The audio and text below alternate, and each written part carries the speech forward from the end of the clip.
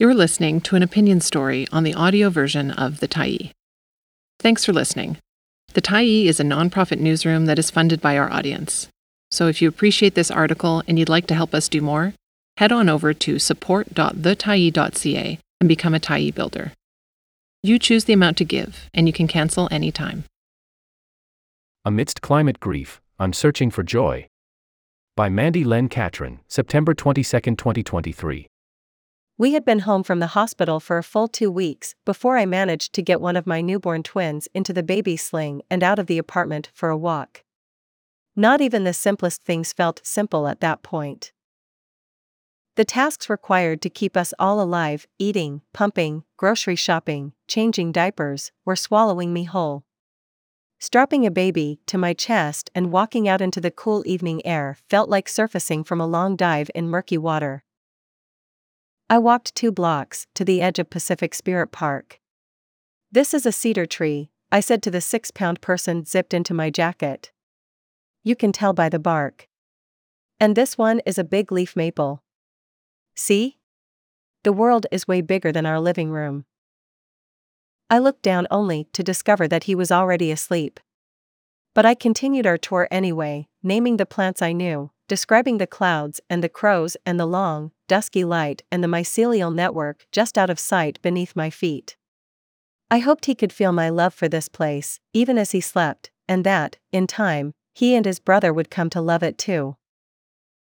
Once the babies and I mastered the art of leaving the house, I put them in the stroller and we headed to the forest every afternoon. For months, it was the only way they would take their last nap of the day. When they got big enough to stay awake, they began reaching out for the branches as we passed. I wheeled them to the edge of the trail where they could touch the trunk of a giant hemlock. "Bark," I said, eager to name the world for them. "Ruff ruff," they replied. I laughed. We wandered together every day, always taking a slightly different route. I picked thimbleberries and popped them into their tiny, waiting mouths. Whenever we heard a woodpecker, we stopped to see if we could spot him. I learned the difference between the sword fern and the spreading wood fern, the trailing blackberry and the invasive Himalayan blackberry. Walking among the massive cedars and hemlocks and firs, I could feel my mind come into focus. I could, for a moment, shake off the haze of a sleepless night.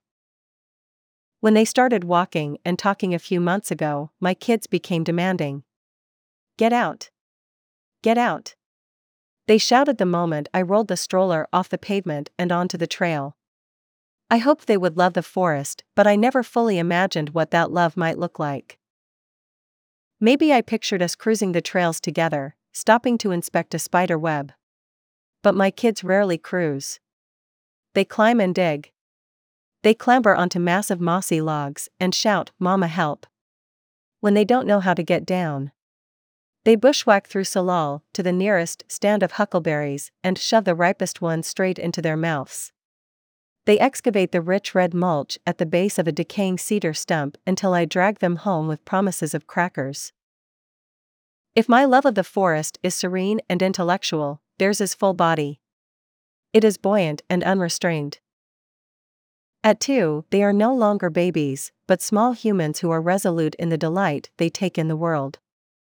It's such a pleasure to witness. When I first thought seriously about becoming a parent, this vicarious delight was one of the things I felt excited about. I loved seeing my dog finally get brave enough to go on his first swim, relishing the cool water on a hot day. I imagined that watching my kids discover the world would feel the same, only amplified. In many ways, this has been true. But lately, in the forest, the shadows of worry and grief flicker across my view. The thing about having twins is that, for the first couple of years, the intense labor of keeping them both fed and rested crowds out nearly everything else. Only recently have I been able to lift my head and take a look around.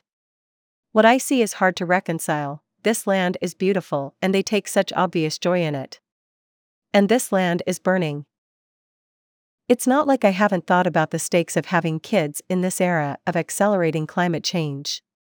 I thought about it during my pregnancy, when the heat dome struck and the thermostat in the living room reached 37 degrees and I could walk only a few feet before stopping to rest.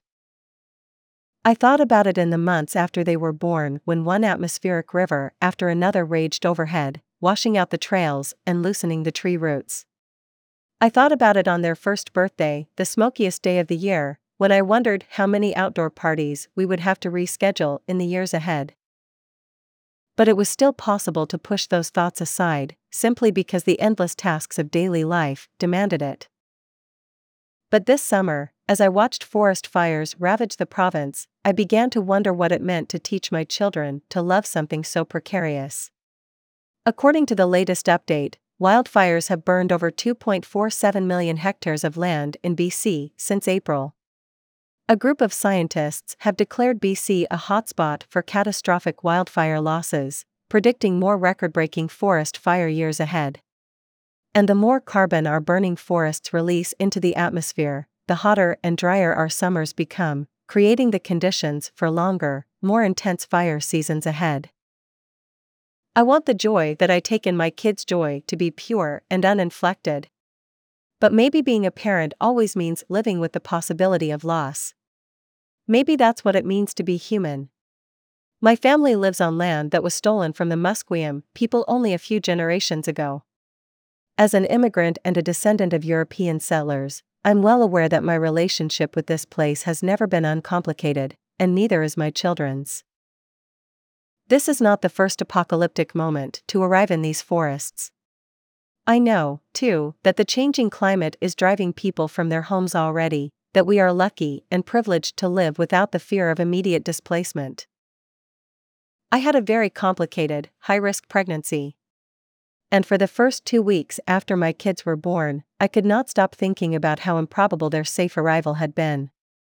Everything still felt so tenuous. I woke up in a sweat from devastating dreams in which I learned I had only imagined my pregnancy and birth and there were no babies. But when I was awake, I was often struck with a sense of euphoria that seemed to wash over me out of nowhere. Maybe it was the delirious combination of sleep deprivation and postpartum hormones, but I felt, with a conviction I've never known before or since, that I understood the point of life, which was to love each other. And what a miracle it was that any of us actually got to do that. What a miracle it was that my partner and I got to love these tiny, needy people. Can you believe we made them? He would say to me at 3 a.m. while they finally slept and I hooked up the breast pump and he fixed us both a bowl of cereal. I am trying to summon that feeling again now, as I think about the years and decades to come, to remember that maybe love is the point. Scientist and writer Robin Wall Kimmerer says, we have to put our hands in the earth. That's how we express love for this wounded world. Even a wounded world is feeding us, she writes. Even a wounded world holds us, giving us moments of wonder and joy. As I read and reread this line, I think of my kids, and how easily this version of love comes to them. They already understand that they aren't separate from the ecosystem, but part of it. I don't know when or how I'll start talking to my kids about wildfires, but I know it's coming. They're paying attention, questions are inevitable. Until then, I am going to try to settle into my discomfort, with the dirt they trail through the apartment and the grief that lays ahead for all of us. Despite everything, I am glad to be reminded that there is still so much joy to be had here on this singular, wounded, beautiful planet. Poet Roske says that joy is a practice of survival. And when I think about the future, it is my kids' stubborn commitment to joy that propels me toward it. I know that loving the world is not enough to heal it, but it is an entry point. If I can't shield my children from the grief of climate change and the threat of ecological collapse, I can at least step back and let them put their hands in the earth.